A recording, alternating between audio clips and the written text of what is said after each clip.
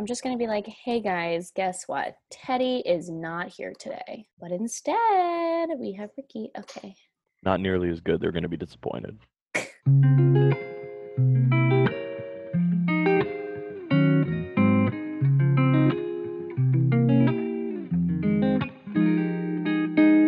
Hey guys, my name is Maggie Rose, and I am the co-founder and president of Reborn.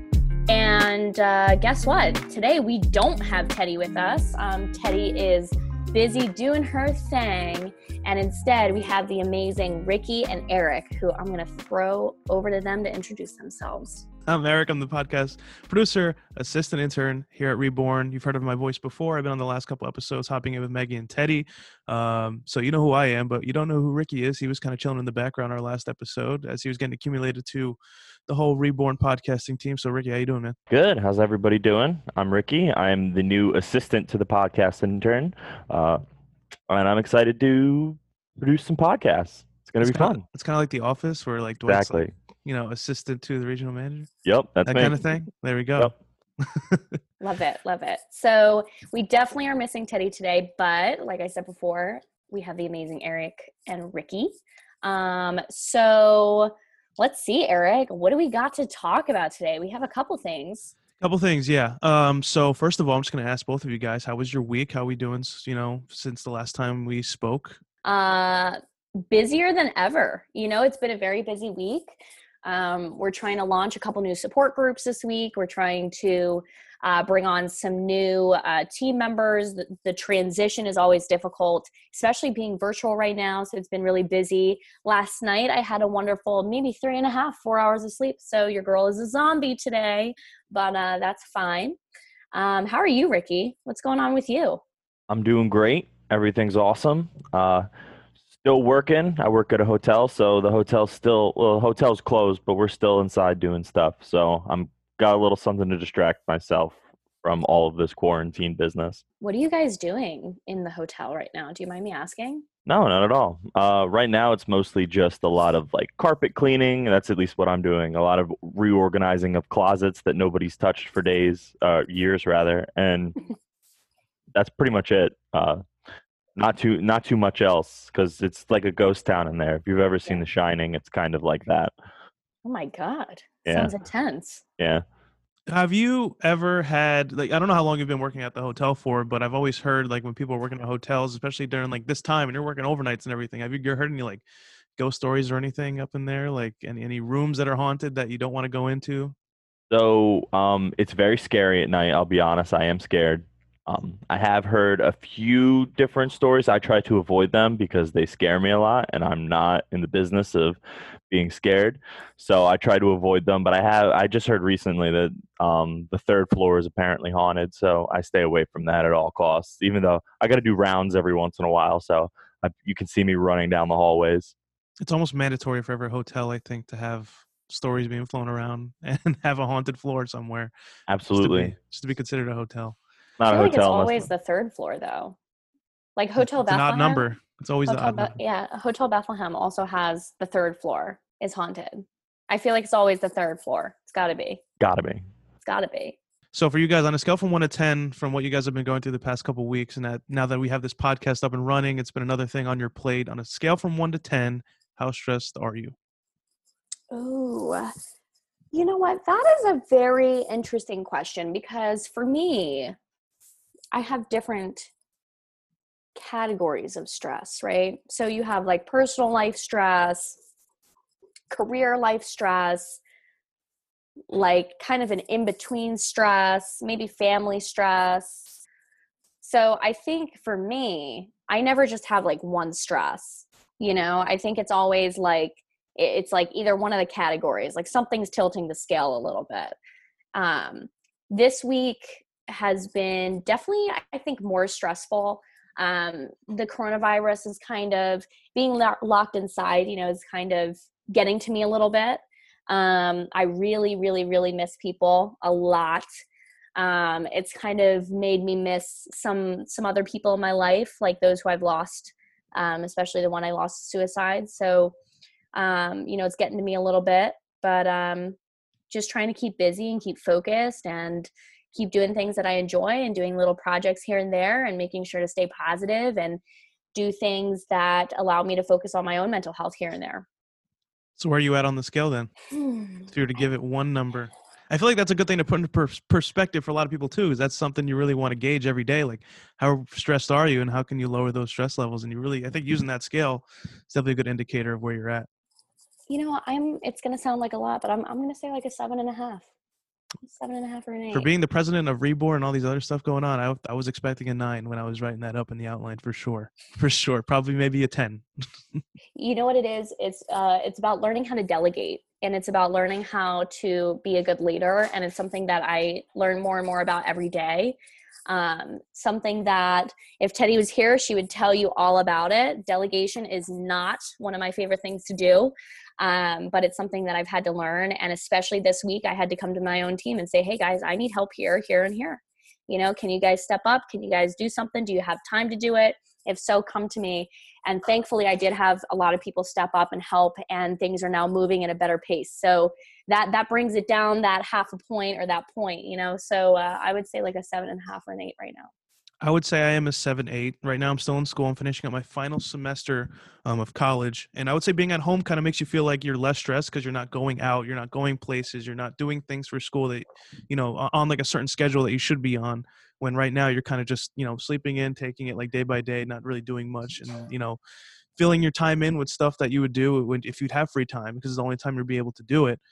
So it's like, since I'm not going to school and since I commute about like an hour per day, and I would commute an hour to Reborn if we were in the offices, it would definitely make me feel like it would be on a higher scale. So I feel like in reality I'm at like a 6, but it should be at like an 8, 8.5, because I got a lot of things doing these next couple of weeks. We're heading into May.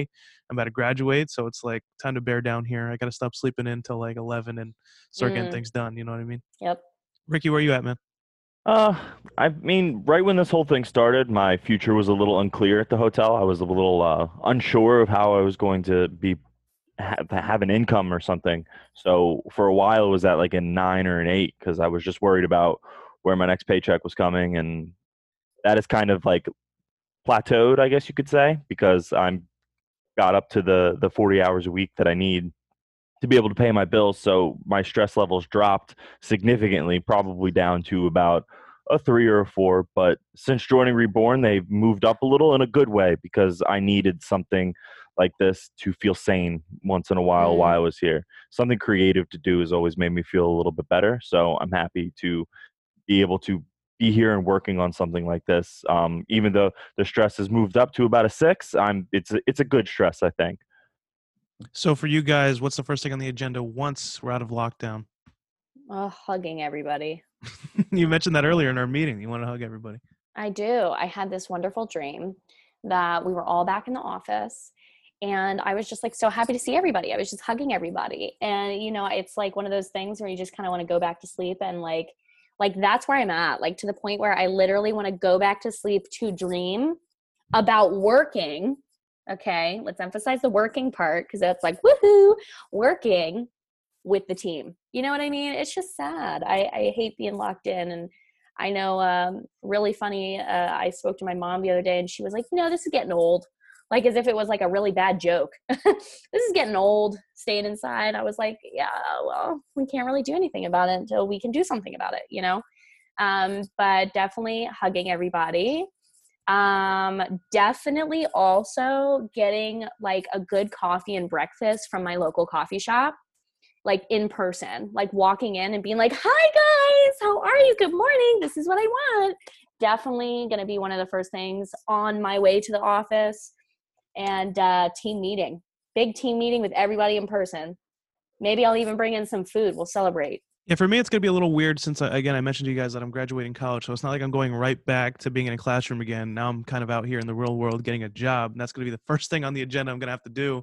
So it's going to be a whole different setting and a whole different kind of lifestyle I'm going to be living. So it's like a little weird that, we were so used to following the same schedule every day and, being on point with the things that we have to do. And, for people like me and a lot of people in my position, especially people in high school and college, you're now kind of flipping that lifestyle to something totally new, and you didn't even have time to get accumulated to it. What's your guys' quarantine diet like right now? Are we gaining the pounds, the lbs, or are we losing some weight?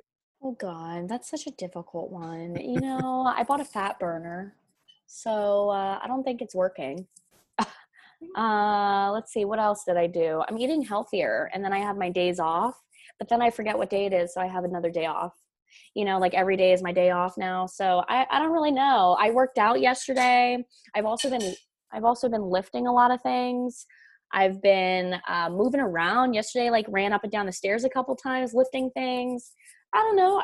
Sometimes I look at one angle of myself and I'm like, dang, you're losing weight. And then another time I look at myself in a different angle and I'm like, Maggie, what the hell? So I don't really know. I got a waist trainer. I put it on, and you know what happened?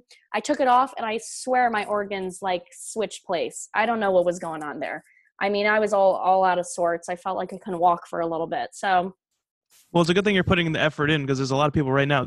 People think right now is the perfect time to start losing weight, but it's like you're at home bored. You're gonna head over to your pantry and start grabbing some cookies, grabbing some chips. It's got to be one of the worst times to lose some weight. But there's people out there putting some effort in. I am also. I have a Bowflex at home. I'm working out whenever I can. But trust me, there's days where you just want to sleep until 1 and get up, eat breakfast, and then go back and lay down in bed. And then you can't do that. You gotta do something. So that's good. I was doing a good job of going out and going for walks every day, but that all has changed. I have not been doing that at all, and I have been the person going into the pantry getting the chips and the. I haven't been doing a very good job, but I've also been cooking a lot, so I've been trying new things, and that kind of doesn't help at all either. Good segue there, because I was going to say I can't cook, and so that's a pretty downside for me, because I want to lose weight, and the key to losing weight is probably having like 5 meals a day all spread out, tiny meals a day. That's not me. I'm like, if I wake up in the morning and I'm like, I gotta stay off of these fat foods, because since I don't cook anything and I can't make anything healthy, I'll grab like like applesauce or Nature Valley bar and spread it out and try to make sure I'm not you know I'm not getting up the calories. But I can't cook. Do you guys cook your own meals? Do you guys make your own meals every day? oh yeah, I'm big on cooking. I wanted to be a chef actually before all of the things in my life began to change after I lost my friend. But before that, I wanted to be a chef. I wanted to go to the Culinary Institute of America. So I get to live out that dream of being a chef right now.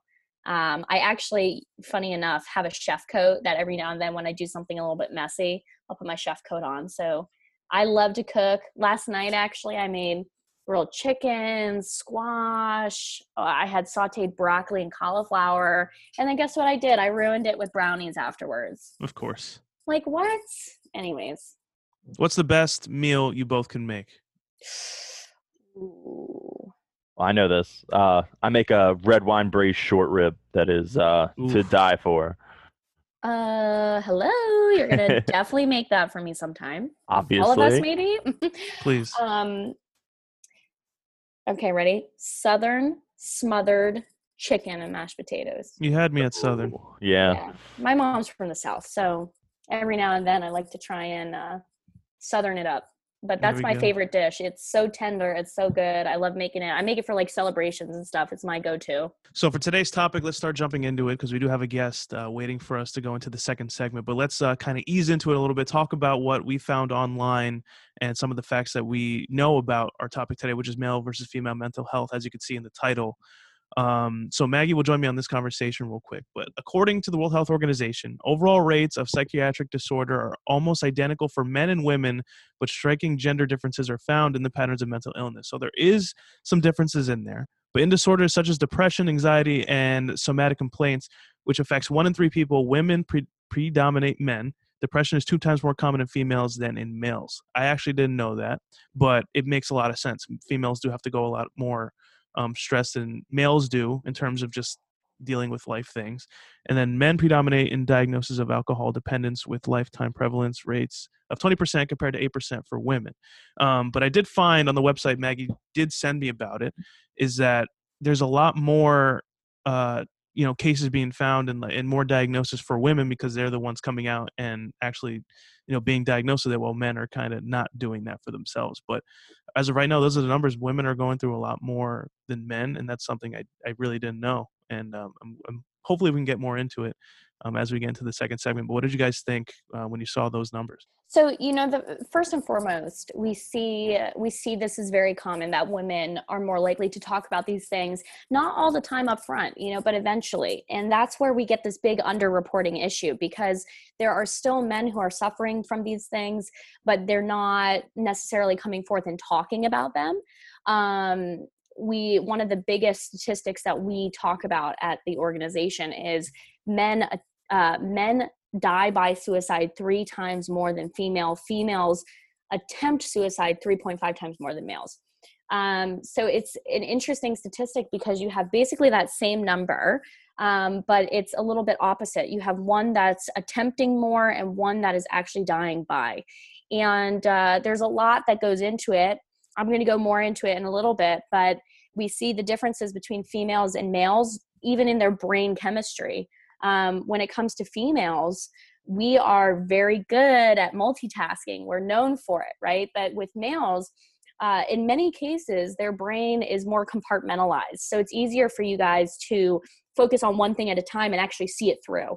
And I personally do believe that that is a big component in that particular statistic that I shared earlier, that men die by suicide, because unfortunately, when that thought comes into your mind, when you're sure about it, it's something that unfortunately, in many cases, you can easily focus on if you're a guy. With women, we have all these things circulating in our minds all the time, to the point where I think that maybe there comes a point where women start to realize, okay, who do I have around me? Who do I have to take care of? These are, and there's these things that circulate in our mind. But I can't say, obviously, that there's one thing over the other that makes a big difference, because everybody's different. Everybody thinks differently. Everybody has different things going on in their life. And everybody has different characteristics and different stressors that can push them to a certain point. All right. So first off, to help us talk a little bit more about the differences in mental health in males and females, coming up next, we do have Charles Cording. Charles and I have a very interesting relationship, a wonderful story of how we met. And I'd love to tell you guys a little bit about it. But before I do, here is Charles.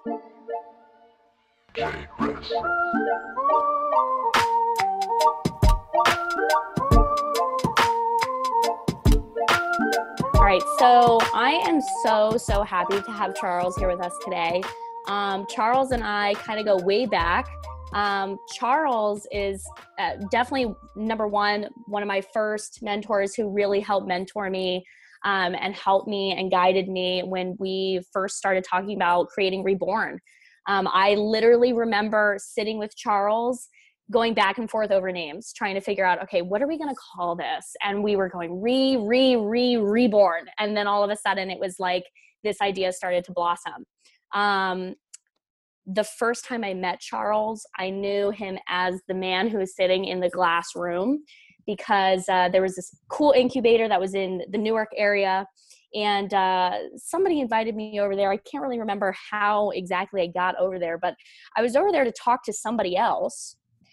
And I was with somebody, and they said, oh, we should go talk to him up there. And I had talked to somebody who I finally got to a point where I was about to talk to this one mentor who was pretty well known. And I was excited to pitch him this idea about talking about suicide in a different way in the form of a nonprofit organization. And we actually wanted to mix in some virtual reality at that point.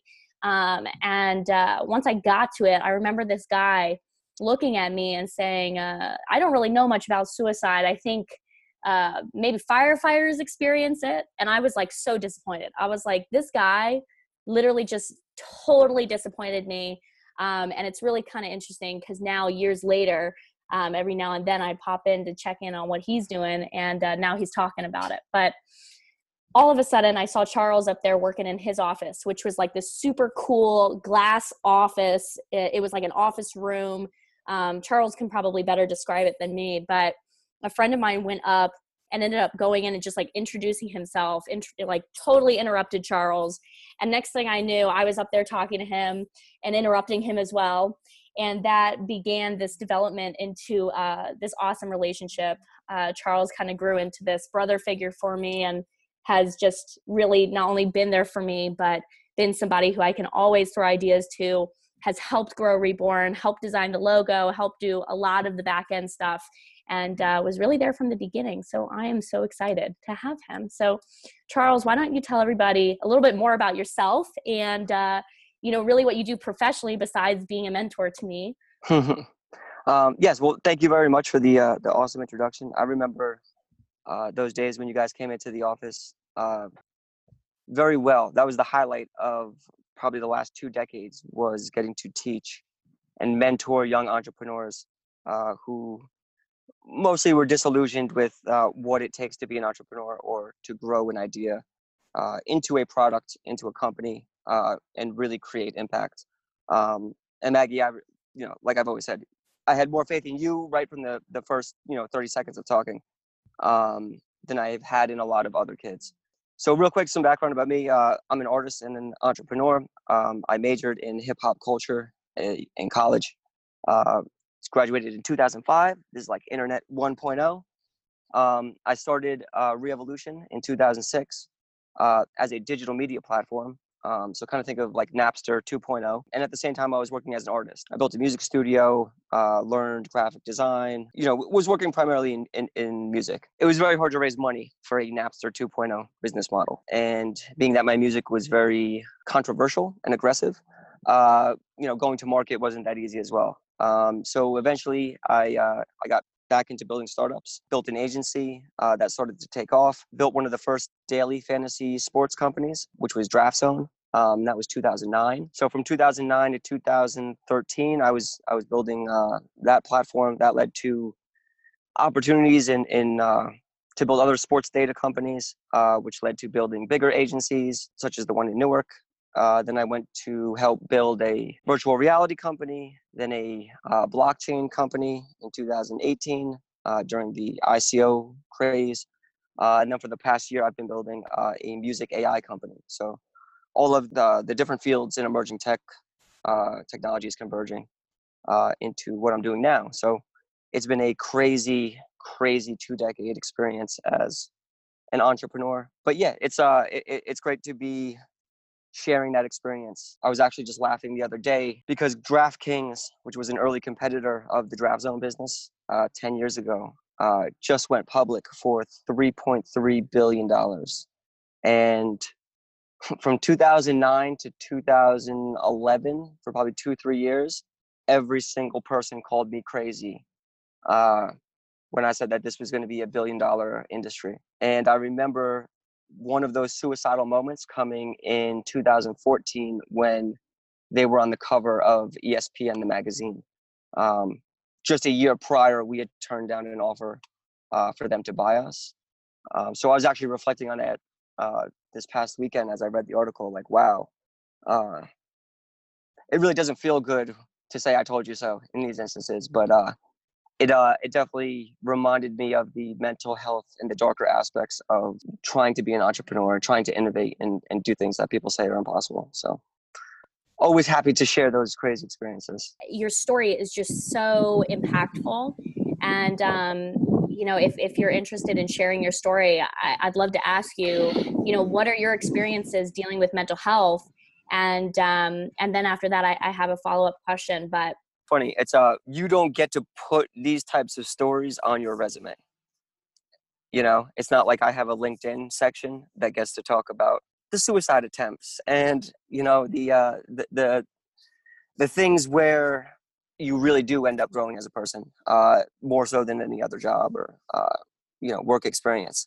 So in 2009, I attempted suicide. At the time, I had just released my first album. If you can imagine me with a 15-inch mohawk that is braided into, different cool designs. And I just released an album called United States of Auschwitz, which was extremely political. Like it sampled 911 calls from 9/11 and really used hip hop as a political weapon. I hit a lot of resistance when I came to market. A lot of interviews that were run that ended up being scratched at the last minute because the content was too controversial. It was hard raising money for Revolution as a digital media business. in light of what had happened with Napster. Found out my dad was having an affair with a girl that was my age. So him and my mom were splitting up. We were selling the family house. And then my girlfriend at the time left. And that was crippling because I had really romanticized this, lone artist, crazy artist in the woods kind of, self-narrative. And I'd basically just driven myself insane. So I was in the hospital for pretty much the month of February. And when I got out, it kind of, that's when I dedicated my time to building startups and getting involved with DriveZone. And, started to give back a lot, coaching, a lot of teaching. And then when we met in 2015, that was probably like the healthiest I've been. In the past 5 years, it's been a crazy experience. Not only work-wise, trying to build these kind of crazy startups in these emerging markets, but I became a father in a very crazy situation, in a very unstable relationship, with a lot of abuse that I didn't really know was abuse at the time. And the transition from like 2015 to 2020 is, I'm now raising 2 little girls on my own. So I've had to figure out how to parent and work at the same time, which has been extremely tough, as well as dealing with a lot of the experiences with a very broken and shattered relationship. The girl's mom came from an abusive relationship, has borderline personality disorder. Maternal suicide has been a constant theme throughout my life for the past 5 years. There have been instances where child services had to get involved, where I thought the kids were in danger coming home.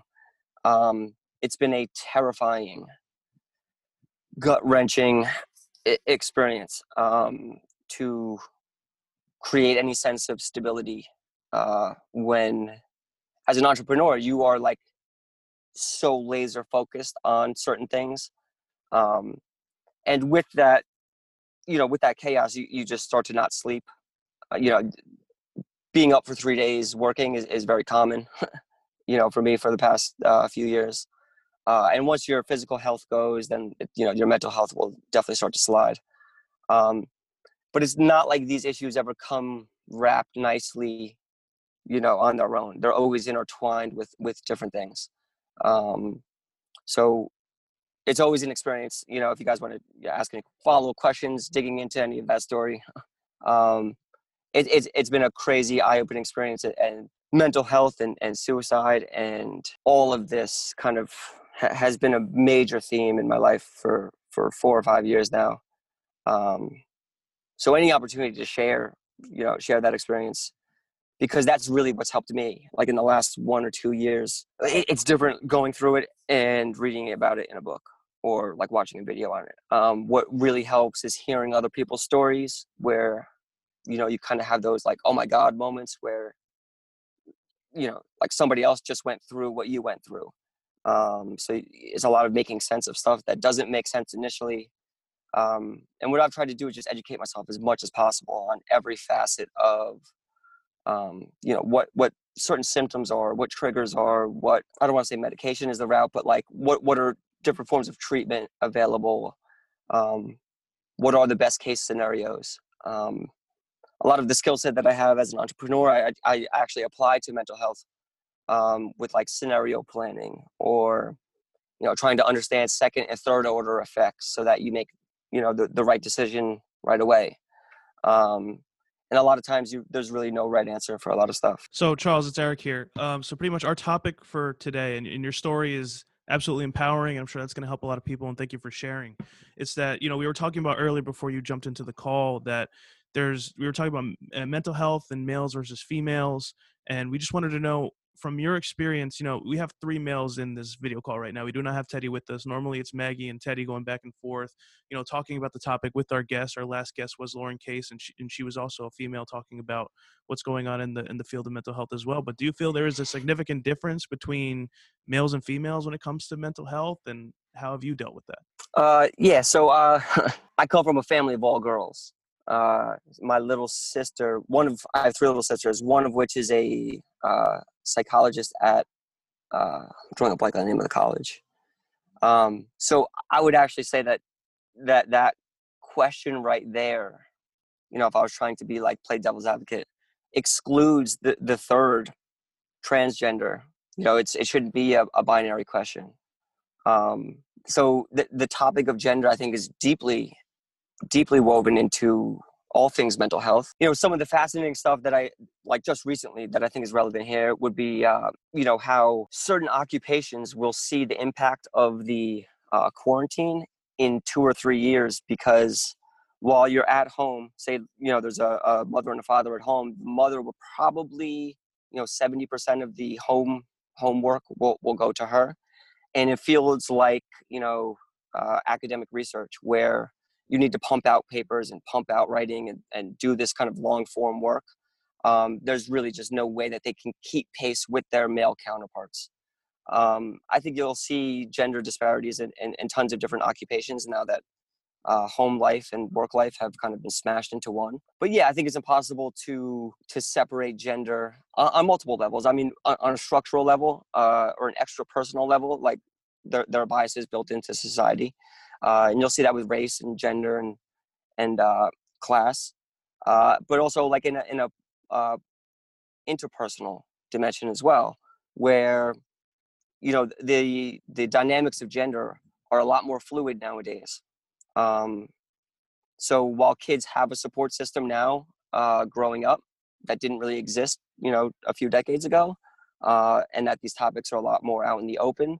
I do imagine that for a lot of kids coming up, they still struggle with, trying to make sense of a lot of stuff. So I think there's multiple dimensions of gender, of class, of, different ways of segmenting mental health. I think they all definitely impact. I think one of the biggest issues, and you kind of briefly mentioned this, was in the fact that we now are, as a society, are much more open to gender differences and maybe even the LGBTQA+ community. And what people also don't realize, and we're going to save this particular topic for another podcast. So for anybody who's interested in learning more about, LGBTQA+ community and how they're affected in mental health, definitely stay tuned and tune in for that episode at a later date. But when it comes down to it, we have research on male versus female. But this is, just like you said, we should include people who are non-binary. And it's one of those things where I would love for anybody out there who's listening who might consider themselves non-binary, if you want to write in and tell us more about your experiences, please do, and send that to podcasting@reborn.social, because we want to hear from you. When it comes down to it, male versus female brain, I really wish we had more up-to-date statistics on non-binary as well, but it's something that a lot of researchers are just now beginning to look into, and research can take a long time. I mean, we see this huge underreporting, misreporting, and kind of outdated reporting issue across our country specifically, where a lot of the reports that we have go back to 2017, 2018 at the most recent. And I think that when it comes down to it, we just see such different levels just from that research alone. And again, that's kind of outdated. And I wish we had more up-to-date statistics and information to talk about. But we see that, for example, women are more likely to have been treated for a mental health problem than men. That's 29% compared to 17%. Something that at Reborn, as an organization, that we're trying to do is involve more men in this conversation. And I know that for us as a team, what's really interesting is when we first started, we really had, as a team, we really had more females than males, and it's still kind of that case. But just like Eric mentioned, on this podcast right now, we have Charles, Ricky, Eric, and myself. And so I'm really curious to find out from you guys specifically, What is the deal, you know, with men and mental health? I know that sounds so simplistic to word it that way, but you know, there is such a I have a difference. I have a good example. Like as I think back now, where gender really played a role. When I was in court for mediation dealing with custody issues, right? The court administrator or whoever handed me the circle of abuse. Right? I don't know if you guys are familiar with the circle of abuse, but it goes through the different dimensions of abuse. And you start to realize, well, like I just started bawling, crying. I was strong up until that point because I looked at this sheet and what I had been through for the last 4 or 5 years. I mean, I clicked every single box as a victim of domestic abuse. I mean, every box to a T. Up until that point, as a man, I never thought it was abuse. I never thought I was a victim of abuse. I thought I didn't make enough money to support everybody suitably enough, which was not the case. But I just said, okay, I need more stability in the home through making more money, and it's my fault that all of this chaos is happening. And I never even took the time to just do a Google search. I could have just Googled domestic abuse, seen this wheel, realized within 10 seconds what was happening in my life, and probably could have gotten ahead of some of these issues. And I didn't. I didn't even think to do that because as a male, I thought, dude, you have kids, make enough money, and everything will be fine at home. So there was a gender kind of like barricade there that prevented me from even asking the question in the first place.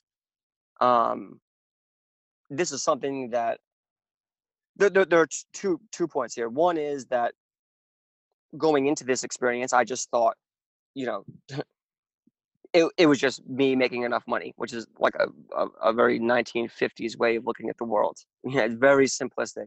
But like that was the father role, that was the male role in the family, that was the role, like, because I was building startups, I had tons of equity.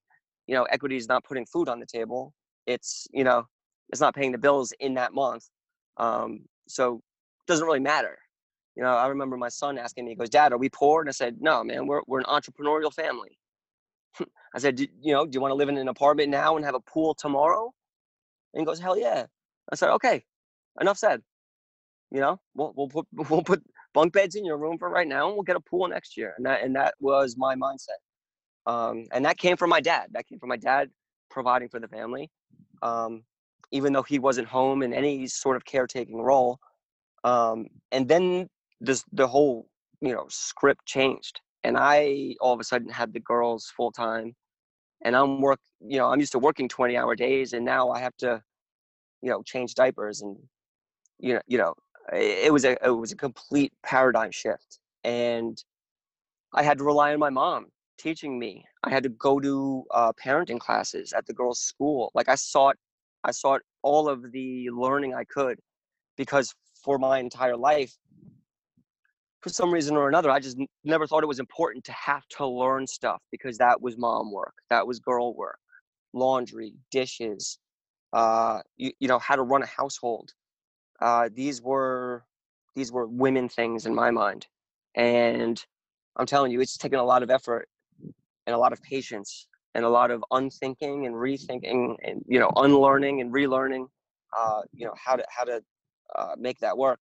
And then the other part of it too was that, like, I don't think a lot of males know, or they think it's you know a hit to their masculinity if they admit to being in a abusive relationship. um I was in a situation where, like, her suicide was being used against me, and I would sit there, I would think that she may be committing suicide, and if I reached out for help, it would open up new avenues of abuse, and she would describe killing herself to me, and it was just like awful experiences where it's like, oh my god, now suicide is being used as a weapon of abuse. um so to be around that kind of uh toxicity and understand in the moment what's really going on, because there are a lot of, like, especially legally speaking, it's harder for a male to say, yeah, I'm a victim of abuse, even though, like, it in a lot of cases that that is the case. I don't know any stat is here, but it's definitely more prevalent than a lot of people would like to admit. It's just a whole big pride thing, and like you said, it's kind of taught. You said it kind of came from your dad, where it's like, I feel like for males, it's weird because we are automatically taught to hide it without even really thinking about it. Like, you don't really want to. It's kind of just hard to express those feelings that you have, and it's better not to say anything than to say anything. And like you said before, you can easily just do a Google search and find it. Yeah, that's why I started crying, man, because I was so pissed at myself. Because it was like, dude, how did you not see this? And then that's what, like, I don't really feel shame. I don't know if shame is the right word to use right here. Maybe regret. But it was definitely an instance where it was like I was pissed at myself, and I just never knew to ask.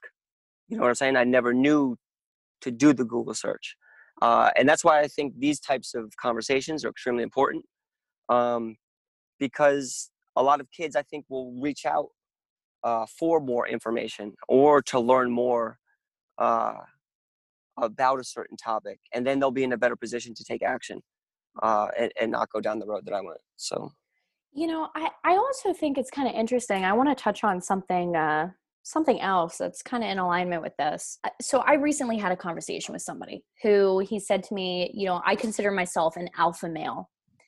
Man, I've not heard anybody say that in a long time. Who says I'm an alpha male? But this guy said, listen, he said, I consider myself an alpha male. I got to a point where I attempted suicide, and it wasn't until that point where I survived that I realized this was not about mental health. This was about empathy. This was about learning empathy for myself as a man and being able to learn that I don't have to be a sensitive guy in order to get the girl who likes a sensitive guy, and I don't have to be an alpha male to get the girl who likes the alpha male. I need to learn how to be myself and be empathetic to that and be empathetic towards other people. I thought that was really interesting. And I think with that, we hear these like sayings that we may not have heard in a long time. And we go to these areas that accept certain things today and don't. I think I've heard more people over the last year say, oh, well, it's 2019 or it's 2020. People are past that, like the LGBT conversation.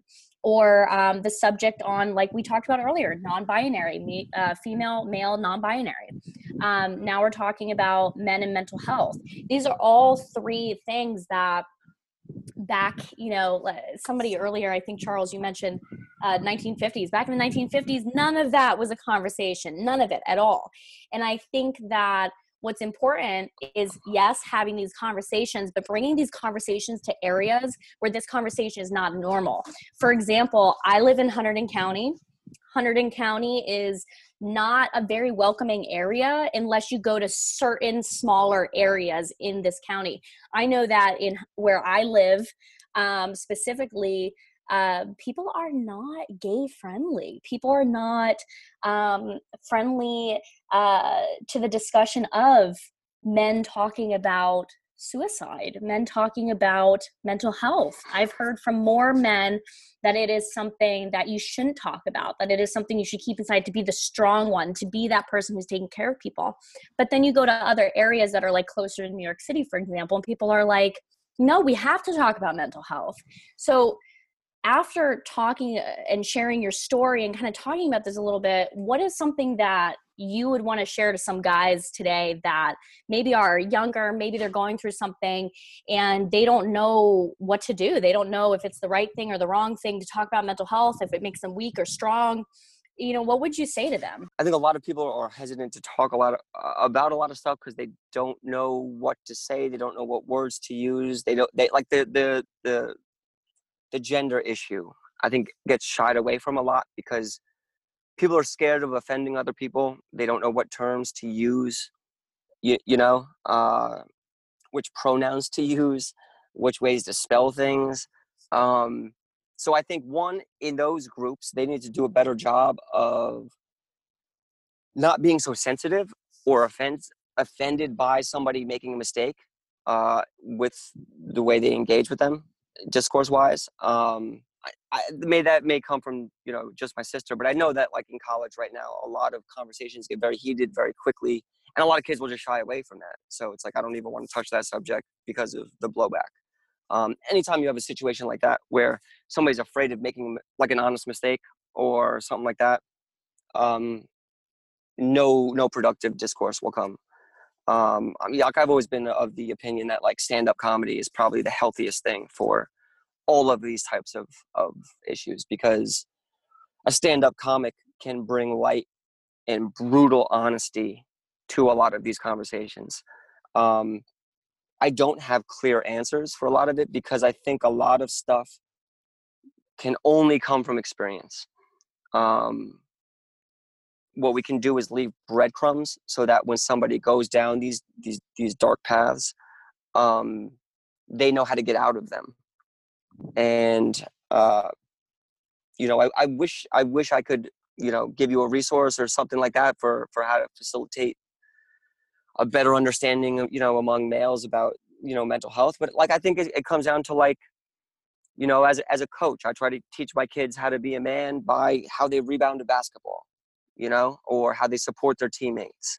I don't think you need to lose the kind of like male bravado, or, you know, that alpha male meta brand, when talking about, you know, mental health issues.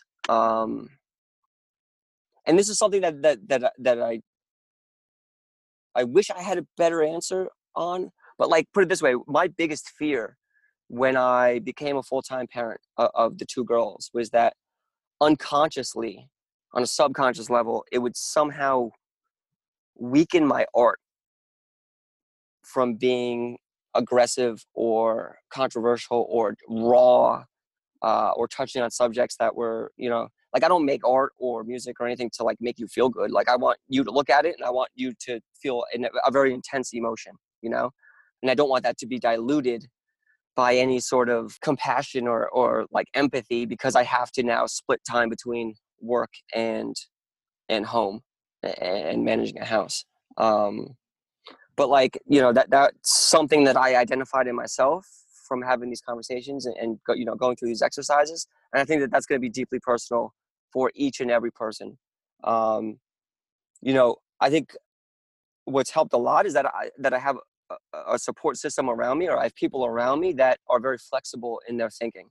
Like, for example, my dad, like, he openly admits and jokes around about it that like for a long time growing up, he thought that there was like a higher instance of pedophilia associated with being gay. And that was like a deep rooted thing that like he grew up with. Everybody in the, you know, in northern New Jersey kind of grew up like thinking that. And like over time as an adult, he was able to say, okay, like that's definitely not true. And change the way he thinks and approaches the world and interacts with people. I think if more people had that plasticity in their belief system, which is driven by empathy, and driven by compassion and understanding and listening to people's stories and seeing humans for humans, you know, I think little by little, each person can make those little small decisions in how they think and how they approach, you know, certain situations. Yeah, I agree with you. I do want to share some statistics with everybody, really quick. Throw some facts out there. You know, we are talking about women and men, but of course, we still recognize non-binary. But like we mentioned before, unfortunately, the most recent statistics include only women and men. 1, women are twice as likely to experience anxiety as men. Of people with phobias or OCD, about 60% are female. Depression is more common in women than in men. 1 in 4 women will require treatment for depression at some time, compared to 1 in 10 men. I also want to share a really important statistic, because there's so many statistics and facts and conversations that we can have that may scare some people. You know, something that you were just talking about, Charles, was, you know, this idea of having a stereotype associated with something, like when you were just saying how your dad talks about what people used to see gay as, you know, and what's associated with that. 95% of people who go get treatment for mental health or mental illness come out of that experience better than before they went in. That's 95%. So for those who are experiencing something right now that is difficult, something that you're going through, something that you don't know how to handle, something that you don't even know how to categorize, I really, really, really want to kind of shed light on that statistic that 95% of people who go in for treatment or go to a therapist, psychiatrist, who go to get help for your mental illness or mental health, you're going to come out of that having some sort of clearer direction for your life and for your situation right now. But you know, when we look at these statistics and we talk about the conversation we've talked about today, something that I still am left wondering is, if males reported more symptoms, do you think that that number of men experiencing mental health or mental illness, do you think that number would skyrocket? I think Absolutely. so. Absolutely. Without a doubt. I hate when relying too much on data for these types of reasons, because it will kind of skew. And this is the kind of stuff that like prevented me from asking the question in the first place. So yeah, you have to be careful. You have to be careful with the data. And you have to, like, I think the reason treatment works is that it's like that simple Wayne Dyer quote, when you change the way you look at things, the things you look at change. Being able to reframe things, being able to, every time you tell a story, it becomes a little different. It's like a copy of a copy of a copy of a copy. Like when they helped soldiers that came back from Iraq that were just extremely messed up, and they would have them retell their experiences. And each time they retold the experience, it was kind of like making a copy of a copy of a copy, and the pain would lessen. So like I said, I think it's deeply personal. I think where mental health will really take off was, some of these emerging trends in personalized medicine. Being able to, like Apple is becoming more of a healthcare company. So being able to get analytics directly from apps, or, like these mental health apps that are coming out, I think will provide a lot more valuable data than, a college study with 50 kids. And you'll be able to see a lot more patterns evolve over a much larger time frame, as well as a much larger spatial scale as well. Because one mental health issue that is relevant here, like just the difference between the towns and the counties, but like the differences between here and in China, it's night and day. So yeah, like I said, like gender, race, class, those like the three kind of power structures that will influence every discussion with mental health. So I just had one question for you. Why is it our first reaction to hide our feelings from people when it's more helpful to express it to someone and tell someone how you're feeling, which to really get it off your chest? Why is it, especially in men, and it also is in females as well, it's hard to explain anything to anybody? Vulnerability is seen as weakness. So I can tell you from experience, from experience, that I've worked with people that have used my children against me, that have used moments where, like I've had to, like the birth of my second child was one, where, they'll use that as an opportunity to squeeze out more equity in a deal, or, it's something that you have to be aware of.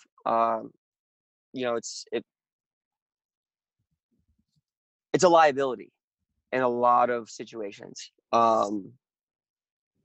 And you have a kind of a social status element to it as well. So like if you are from an upper class family in a private school where mental health issues are probably, off the charts, everybody seems fine at face value because there's a social status element to that.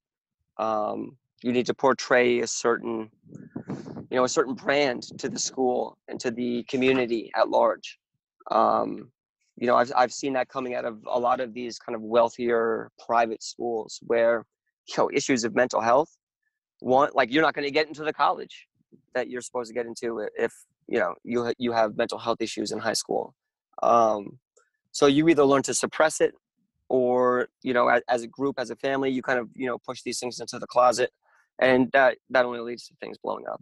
Yeah, I think when it comes down to it, I like Charles, like you have just really today, I hope anybody who's listening agrees with me, and I think they will, but I think that you've really been able to give a lot of insight and share a lot today on the podcast, specifically about mental health and vulnerability and your own story. And I really hope that people listen to this and leave feeling more aware of what's going on, and also begin developing their own opinions, because that's one of the most important, parts of creating conversation about mental health in different communities that might not accept that word, is being able to create your own opinions and encourage others to do the same. And so first and foremost, I want to give a really big thank you to Charles for joining us today and adding to our conversation.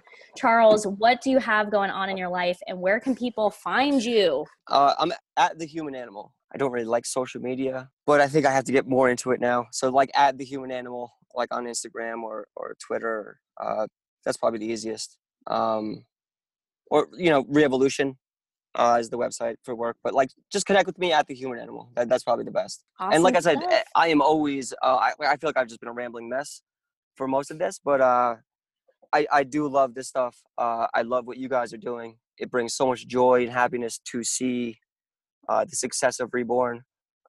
So I'd love to help out in any way I can. And thank you guys so much for the opportunity to share and help out. And, hopefully it did. I definitely think it did. I love you, Charles, and I miss you so much. And Definitely. we love you from Reborn. And we're so glad that you came on.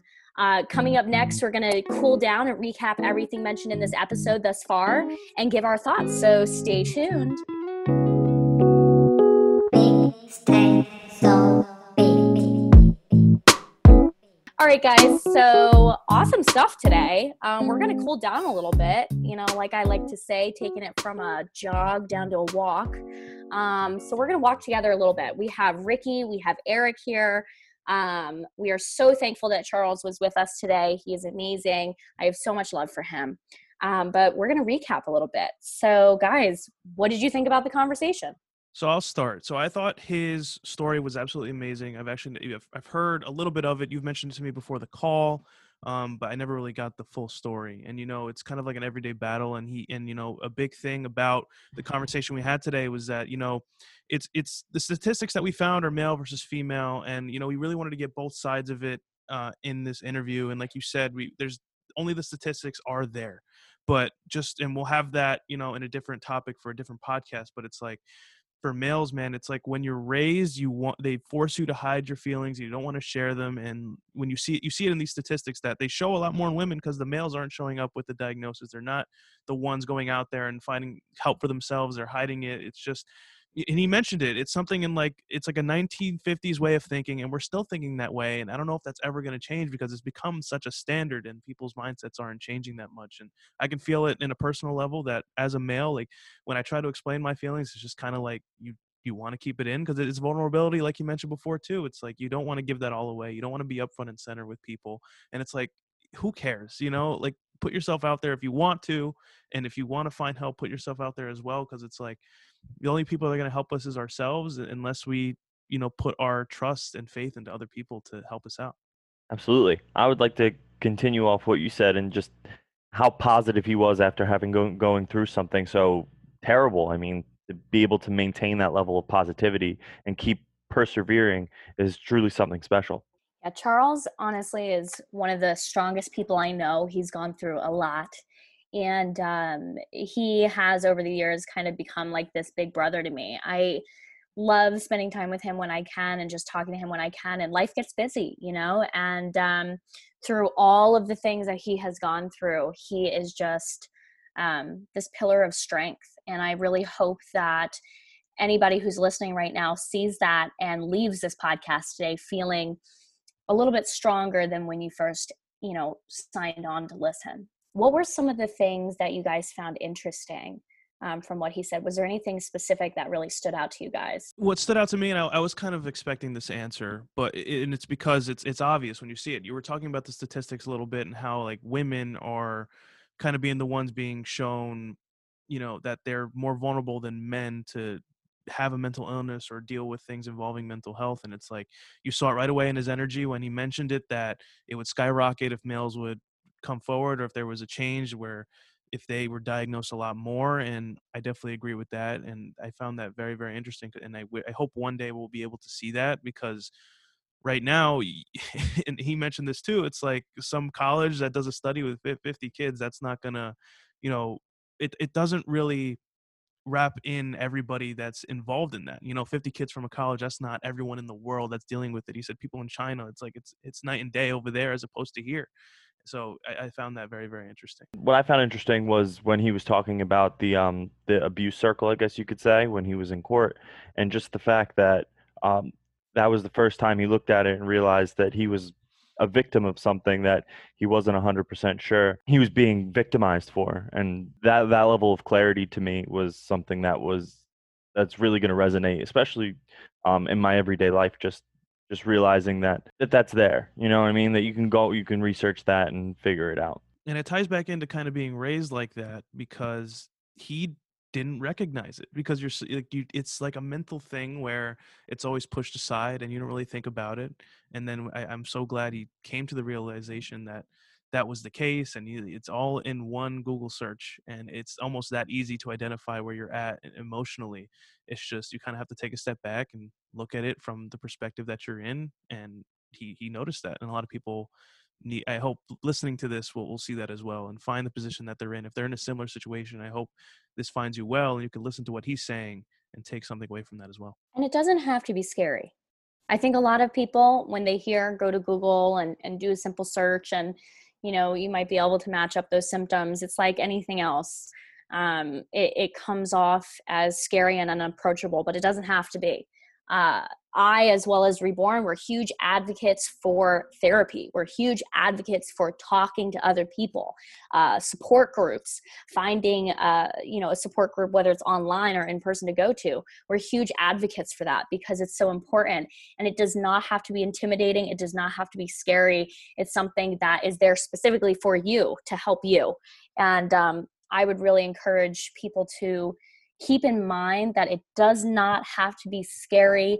You have, if you don't have people around you who you can talk to, you have us. We're here. Reborn is here for you.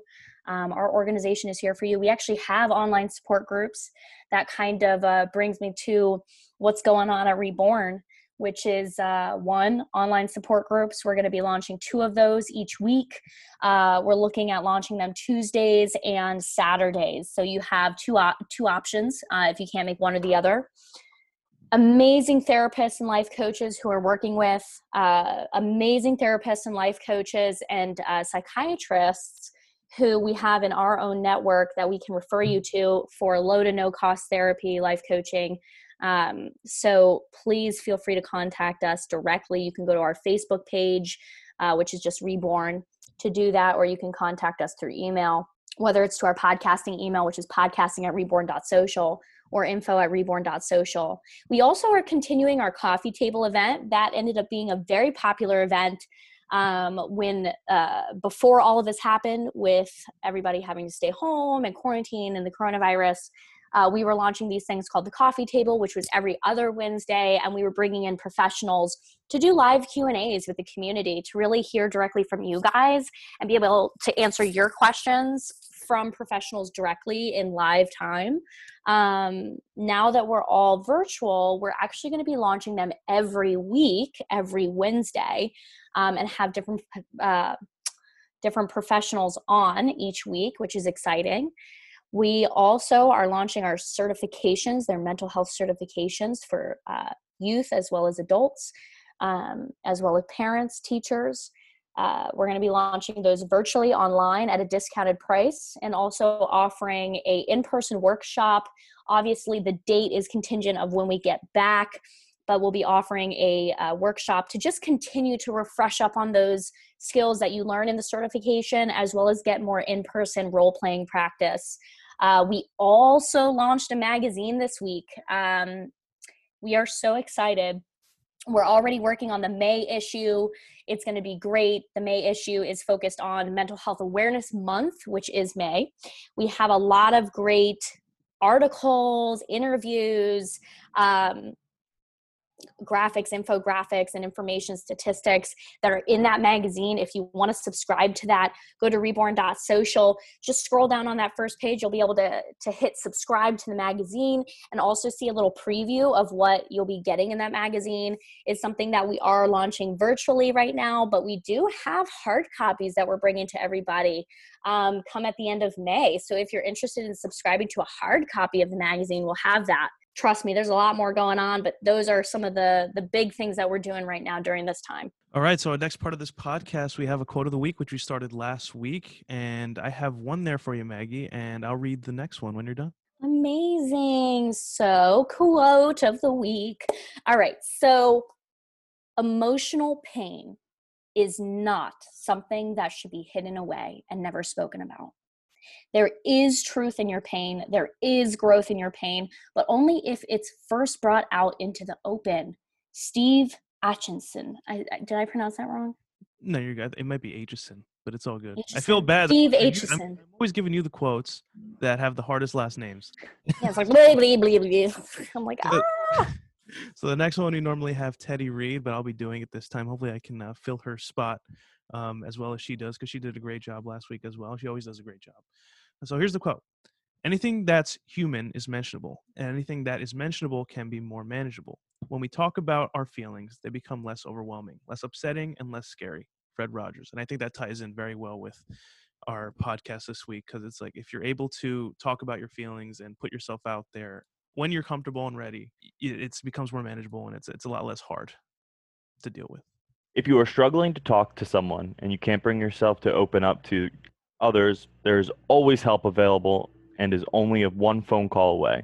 If you are having any suicidal thoughts and don't have a place to turn, please call the Suicide Prevention Hotline at 1-800-273-8255. If you know someone who is struggling, don't ignore it, but instead guide them in the right direction and lead them to a path of long, happy, and healthy life. Also, if you are the type of person who likes to text and you're the type of person who doesn't really want to hop on a phone call, but you need to talk to somebody ASAP, please contact HOME. You text HOME to 741-741, and you will be able to talk to a professional right away via text message. So again, just additionally to the Suicide Prevention Hotline, if you need somebody to talk to and you would like to text instead of talk on the phone, you can text HOME to 741-741. Be sure to also send your questions to podcasting@reborn.social. If you would like us to answer any questions you have regarding mental health, we will read them on the show. So please make sure that you email us. We want to hear from you. New episodes release every Friday morning to start your weekend right. So start your weekend right with Reborn Social and follow the show on Apple Podcast, Spotify, or wherever you get your podcasts. If you enjoy the show, make sure to leave a rating and review and tell your friends. Maggie, That's real really quickly, important. I just wanted to add, I think a good idea, since we brought a lot of good people on the team recently, and a lot of new younger interns that we have at Reborn now. I think a good idea for them this upcoming week, since we kind of kickstarted the podcasting at reborn.social questions involving mental health, I think it would be a great idea for them to send in some questions to the show, and we won't know what they're going to ask, but they put them in, and then we could bring them up to you and Teddy next week. Yeah, that sounds like a good idea to me. I mean, we just love hearing from people. So if you guys want us to answer questions, you guys want us to talk about a certain subject, you want to tell us a funny joke, do it. Like, we want to hear from you. Also, follow us on Twitter at reborn_social and Instagram at reborn.social, or Facebook, which is just Reborn, for more content and for updated information on the podcast and our upcoming guests. Thank you guys so much for listening. We will see you guys next week. Goodbye.